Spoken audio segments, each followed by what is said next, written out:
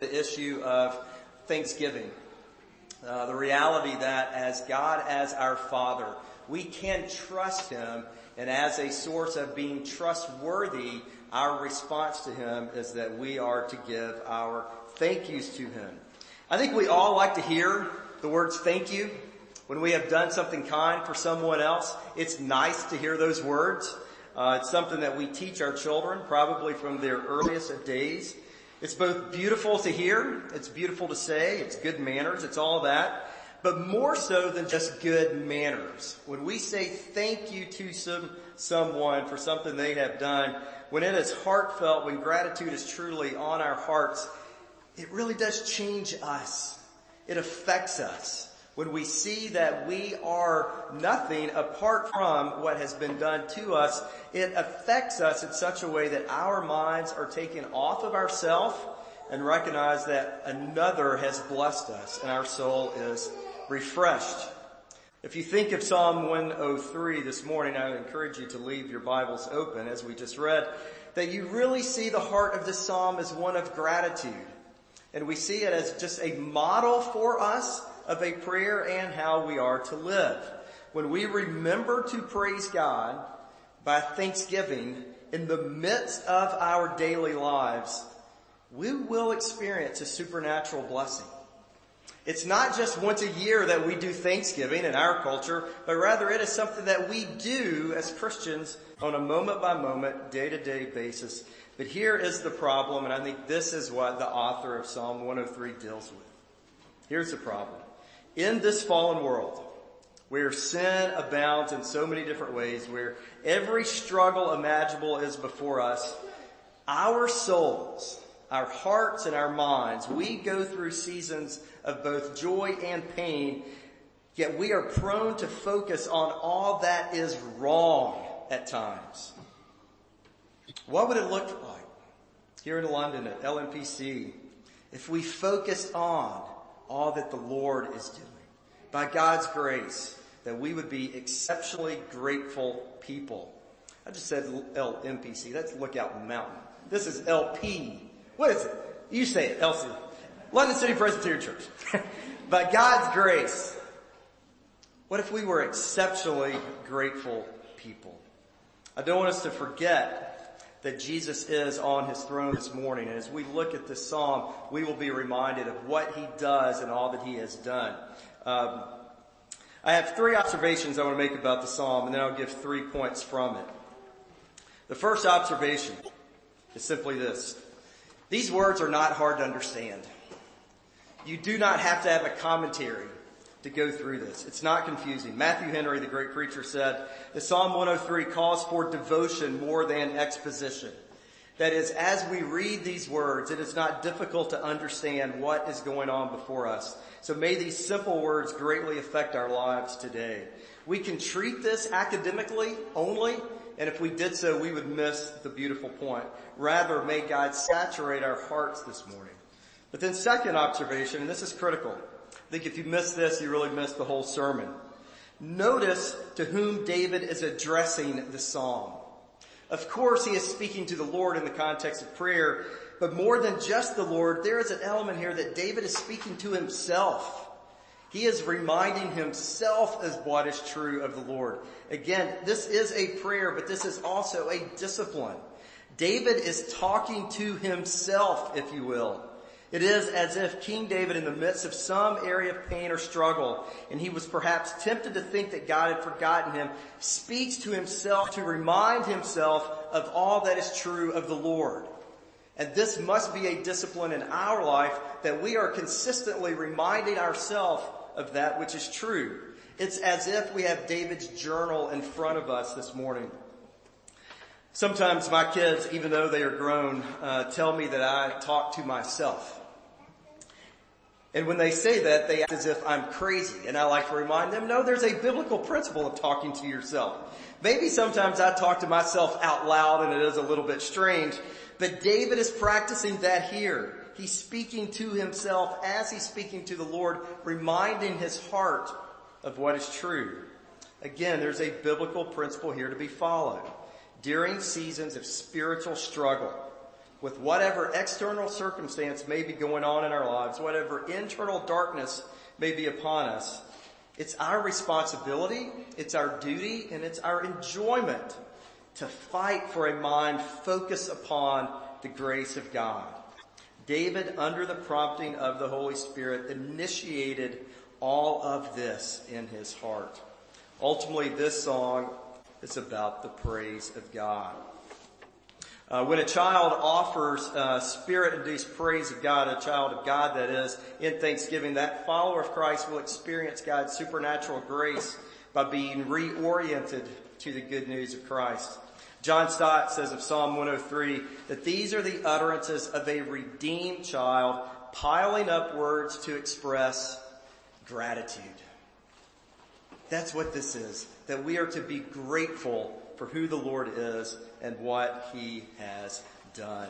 So from this passage, let me offer these points to us this morning. First, notice verses 1 through 5. Recognize the reasons for us to offer praise.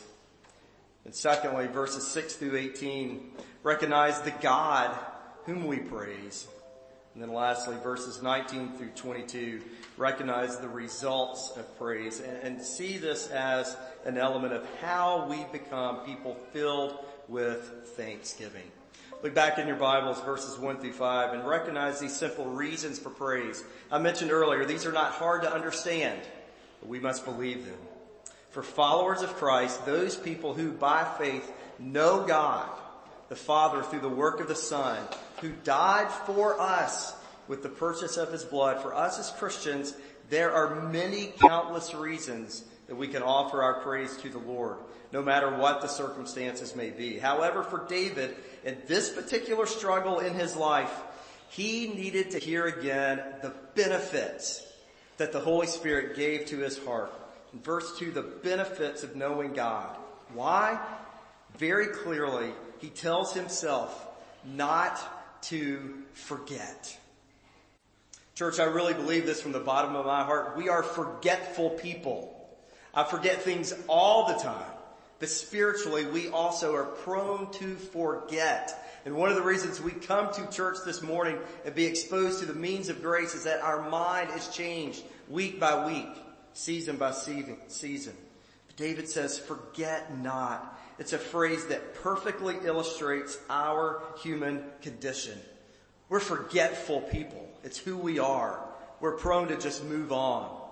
But look at several of these benefits that he mentioned here. First, we must remember that we have forgiveness of sin. In verse 3. This is our starting place, is it not? Always for us, before getting into specifics, we start with the reality that we were once enemies of God. But now, because of the purchase of Christ, because of the cross, we are no longer his enemies, but we are now his family. This is our starting point. We must begin here. Our sin is removed. When God, your heavenly Father, looks upon you this morning, when your faith is in Christ, he sees the beauty and the righteousness of his Son. Our sin is gone. If this is the only benefit, that would be enough, but there are more. Compare this to verse 12 later in the Psalm. God forgives your sin. He remembers it no more. Christ has taken our sin from us. So whoever this morning comes, if your faith is in him, your sin can be taken away. But also notice, David reminded himself that this God of ours heals our diseases. Our Lord not only cares about our spiritual condition, but church, you need to be reminded this morning, he cares for our physical bodies. David is referring to the physical sickness and ailments that affect us all. Now, much bad theology can come from this. Of course, it does not mean that we will not all eventually get sick and die. Of course we will as Christians. But if you are here today and you have any form of health at all in your physical body, understand it's because your Heavenly Father has cared for you. The health that we have this morning is a testimony of God's grace to us. It's what he has given to us. Ultimately, we will have bodies which are glorified and perfected. That is our faith. Jesus will return here someday and bring heaven realities here, and our bodies will be changed, and we will no more have any sicknesses. That's not today, but yet God cares for our physical lives. We can call out to him in our sicknesses, and he hears us, and he cares for us. But also notice, he redeemed our life from the pit. Consider this benefit. Literally, from danger, we were taken. David is not just saying that when I die, I will not go to hell, even though that is true. What he is saying is more than that. He is saying that apart from my relationship with God, my life was purposeless. My life was empty. But now in Christ, as an adopted child, I now have meaning and purpose and hope. Is that not what is true of us? In our day-to-day callings, we bear witness to the greatness of the King. God has taken us from a purposeless existence, placing us into a position of significance. I do ask you this morning, when you look in the mirror, who do you see? Do you see someone who is royal, who is special, who is dearly loved, who is important? That's who your Heavenly Father sees. When your faith has been put in Christ, you have been transformed so much. Your life was taken from what was empty, and now you are full in Christ. But like David, we need to remember this. We are now more than conquerors. Church, this morning, your life has meaning, and you are special. That's what the gospel says. The last benefit here I'll mention, I love how David says that he satisfies us with, quote, good things. It's a beautiful picture. This was David taking the time to look at his life, to take an inventory of everything that was around him, and knowing that God, our Father, is the one who gives us our daily bread. Everything that we have, it is God's good gift to us. There is nothing more, there is nothing less than the reality that all that we have comes from the gracious hand of our loving Heavenly Father. There was an old hymn that I grew up singing. Did you all sing, Andy? Count your blessings, name them one by one. Count your many blessings, see what the Lord has done. Does anybody know that hymn? All right. This is really a beautiful practice in our life. And maybe you're in a place today that you need to take time this afternoon on the Lord's Day and write down a list of the ways in which God has been gracious to you. And be reminded of his sovereign, loving, holy will and how it has been revealed in your life. And you will have a powerful experience of being reminded of God's grace. Again, I doubt any of this is new information to you this morning.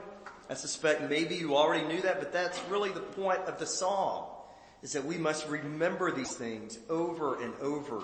Do you remember the truth of the gospel of Christ throughout each day? Several years ago, I encountered the most embarrassing ministry moment of my life. I hope nothing ever outdoes this one. I was speaking to a group of children at a little Christian school we have in Lexington. It's connected to our church. And I spoke at the chapel service, and these would be like 8, 9, 10-year-olds. A bunch of little kids in a room, about 200 of them. And I spoke for 10 minutes or so, and they got bored quickly, as you might imagine. Finished preaching, I closed in prayer, and I was getting ready to walk off stage, and the lower school principal, a lady named Miss White, said, "Oh, Pastor Randle, how about you lead us in the Lord's Prayer?" And with 200 kids staring at me, with no notes before me, even though I had prayed the Lord's Prayer thousands of times in my life, I could not get out, "Our Father who art in heaven." 200 kids staring at me, and I am blank.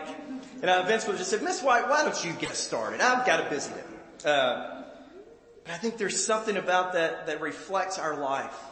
Even though we know what is true, it's by God's Spirit that we need to remember that which is true and to apply it.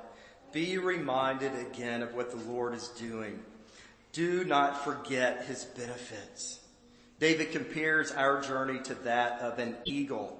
Do you know what happens to an eagle? As it ages, it loses its feathers and new ones replace the old. In a sense, the older it gets, the younger it looks. May that be true of our faith as we trust the Lord over and over and over again, that our faith at the end of our life may be stronger than it ever was before. So we live in Thanksgiving first. We know the reasons for our praise. But then secondly, if you will, verses 6 through 18, consider just for a moment this God to whom we give our praise. Who is he and what is he like? Again, as David engages in this mental exercise of prayer, this discipline of speaking to himself, he essentially makes a list of the attributes of God, a few of those, a process of keeping his mind on the facts of God's nature. And he does so because when we remember what God is actually like, who he is and what he does, it really is impossible for our hearts not to be rekindled. If we are in a place of spiritual dryness or darkness, it's often because we have not focused upon the greatness of who our King actually is. When we see who he is, it will produce thanksgiving in our hearts. For the sake of time, let me simply mention two of the attributes here. Notice that David highlights the fact that God is both merciful and God is eternal. What will affect change in our heart? It's when we remember the mercy that God has for us in Christ and the eternal nature of who he is. When we say that God is merciful, we know that God does not treat us as we deserve. He is just, yet he practices mercy. We know Jesus was crushed for justice, and now we get what we don't deserve. This morning, if you know Christ, it is because of the mercy of God. God does not give us what we deserve. Jesus took it, so now we have his grace. But also our Lord is eternal. For David to help remember this nature of God he worships, he draws a comparison to himself with the Lord. He reminds himself that the number of his days on earth are limited, but the number of days of eternity are not. For us as mankind, dust to dust is our theme. For God, it's everlasting to everlasting. The great difference between those two realities is the nature between God and us. But we are with him in Christ. In my office at church back in Kentucky, I have a picture of my grandfather and my great-grandfather. My grandfather, my paternal grandfather, in many ways was one of the best friends I ever had. He died when I was a senior in college, and I grieved and mourned him. He was fun, and he took great delight in me. We took trips together. I spent so much time with my grandfather. It was a joy to be his grandson. The way he treated me, the way he loved me, the things we did together. So I love this picture of him with his dad. But do you know what I know about his dad? Do you know what I know about my great-grandfather? I know that his first name was John. I know that he enjoyed drinking coffee. And that's about it. Why? Because I never met him. I never saw him. I spent no time with him. Do you see how brief our lives are? That even my best friend, my grandfather, his dad, that's how quickly time passes. That's how quickly preferences are lost. That's how quickly relationships fail.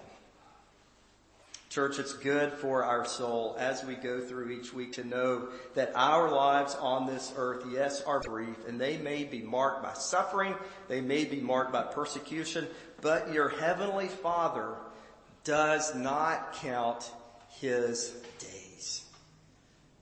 Our heavenly Father is the Alpha and the Omega. He is eternal. He is everlasting. You can build your life upon him and live in confidence of our God who is like this. If we do not know his nature, our proclivity will be to reduce him to become more like us. And when we do that, we lose sight of the greatness and holiness that is true of him. We will not praise him in earnest, and we will not be able to rejoice and our lives will not be marked by a spirit of thanksgiving if we reduce him to who we are. In Christ we had mercy. In Christ his mercy is eternal. Do you know him this morning? There's no greater priority than to marvel at the difference between him and us and the reality that he comes to us in Christ. So how do we live in thanksgiving? First, we know what God does for us. Secondly, we know who God is. And then thirdly, just briefly consider the result of praise. Look back at verses 19 through 22, and I love this. See again, this is what happens when our lives are marked by perpetual praise of our loving God. At the end of this journal entry, David's entire being is different. Whatever struggle brought him to the point of journaling, in some way his desperation, he is now at a point of being less concerned about that point of tension, and now he is overwhelmingly concerned with the greatness of our God throughout all the earth. That's quite a transformation in a journal entry. His focus is no longer upon circumstances that is hard. Rather, his focus is upon the God who is sovereign over them all. What changed? The joy of David's heart was transformed from being focused upon himself to now being focused on the glory and the fame of God's kingdom in all places. Jesus is alive. He's on his throne. Here, he is on his throne in Africa. He is on his throne in Kentucky. Jesus is alive, and he is good. Church, I ask this question to our congregation in Lexington, to this congregation in London. If Christians were infatuated with the greatness of God's kingdom as we encounter the day-to-day issues of our life, would we not experience joy beyond recognition? So I ask you this morning, are you in a season of struggle? Are you in a season of doubt? Are you in a season of despair? Are you in a season of difficulty, financial, family? All of those are very real possibilities, and Scripture speaks to them all. Come this morning and be reminded that you have a King who is eternal, and he loves you, and he looks upon you with delight. Come this morning to worship the King who has no struggle. The King who is sovereign, the King who is good, the King who is loving. The kingdom is alive and flourishing. His kingdom is perfect and he is reigning. And this earth will be transformed with his glory in his due time. Our souls need to be lifted to the reality of all that he is doing. This evening, after the second service, our team from America will make our way to the airport.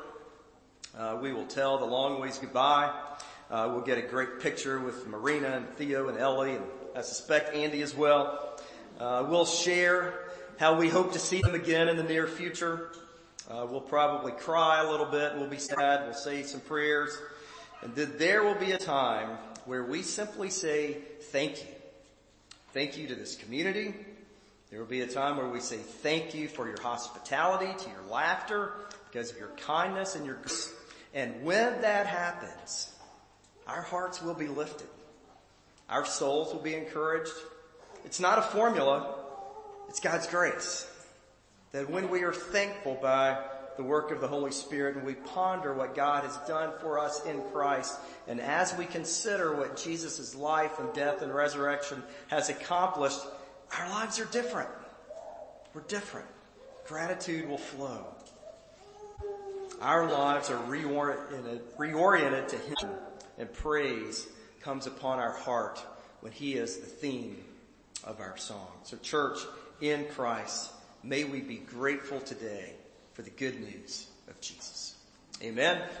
Amen. Let me pray and ask that the Lord would do these very things. Father, as we ponder these words this morning and the goodness that is ours because of Jesus.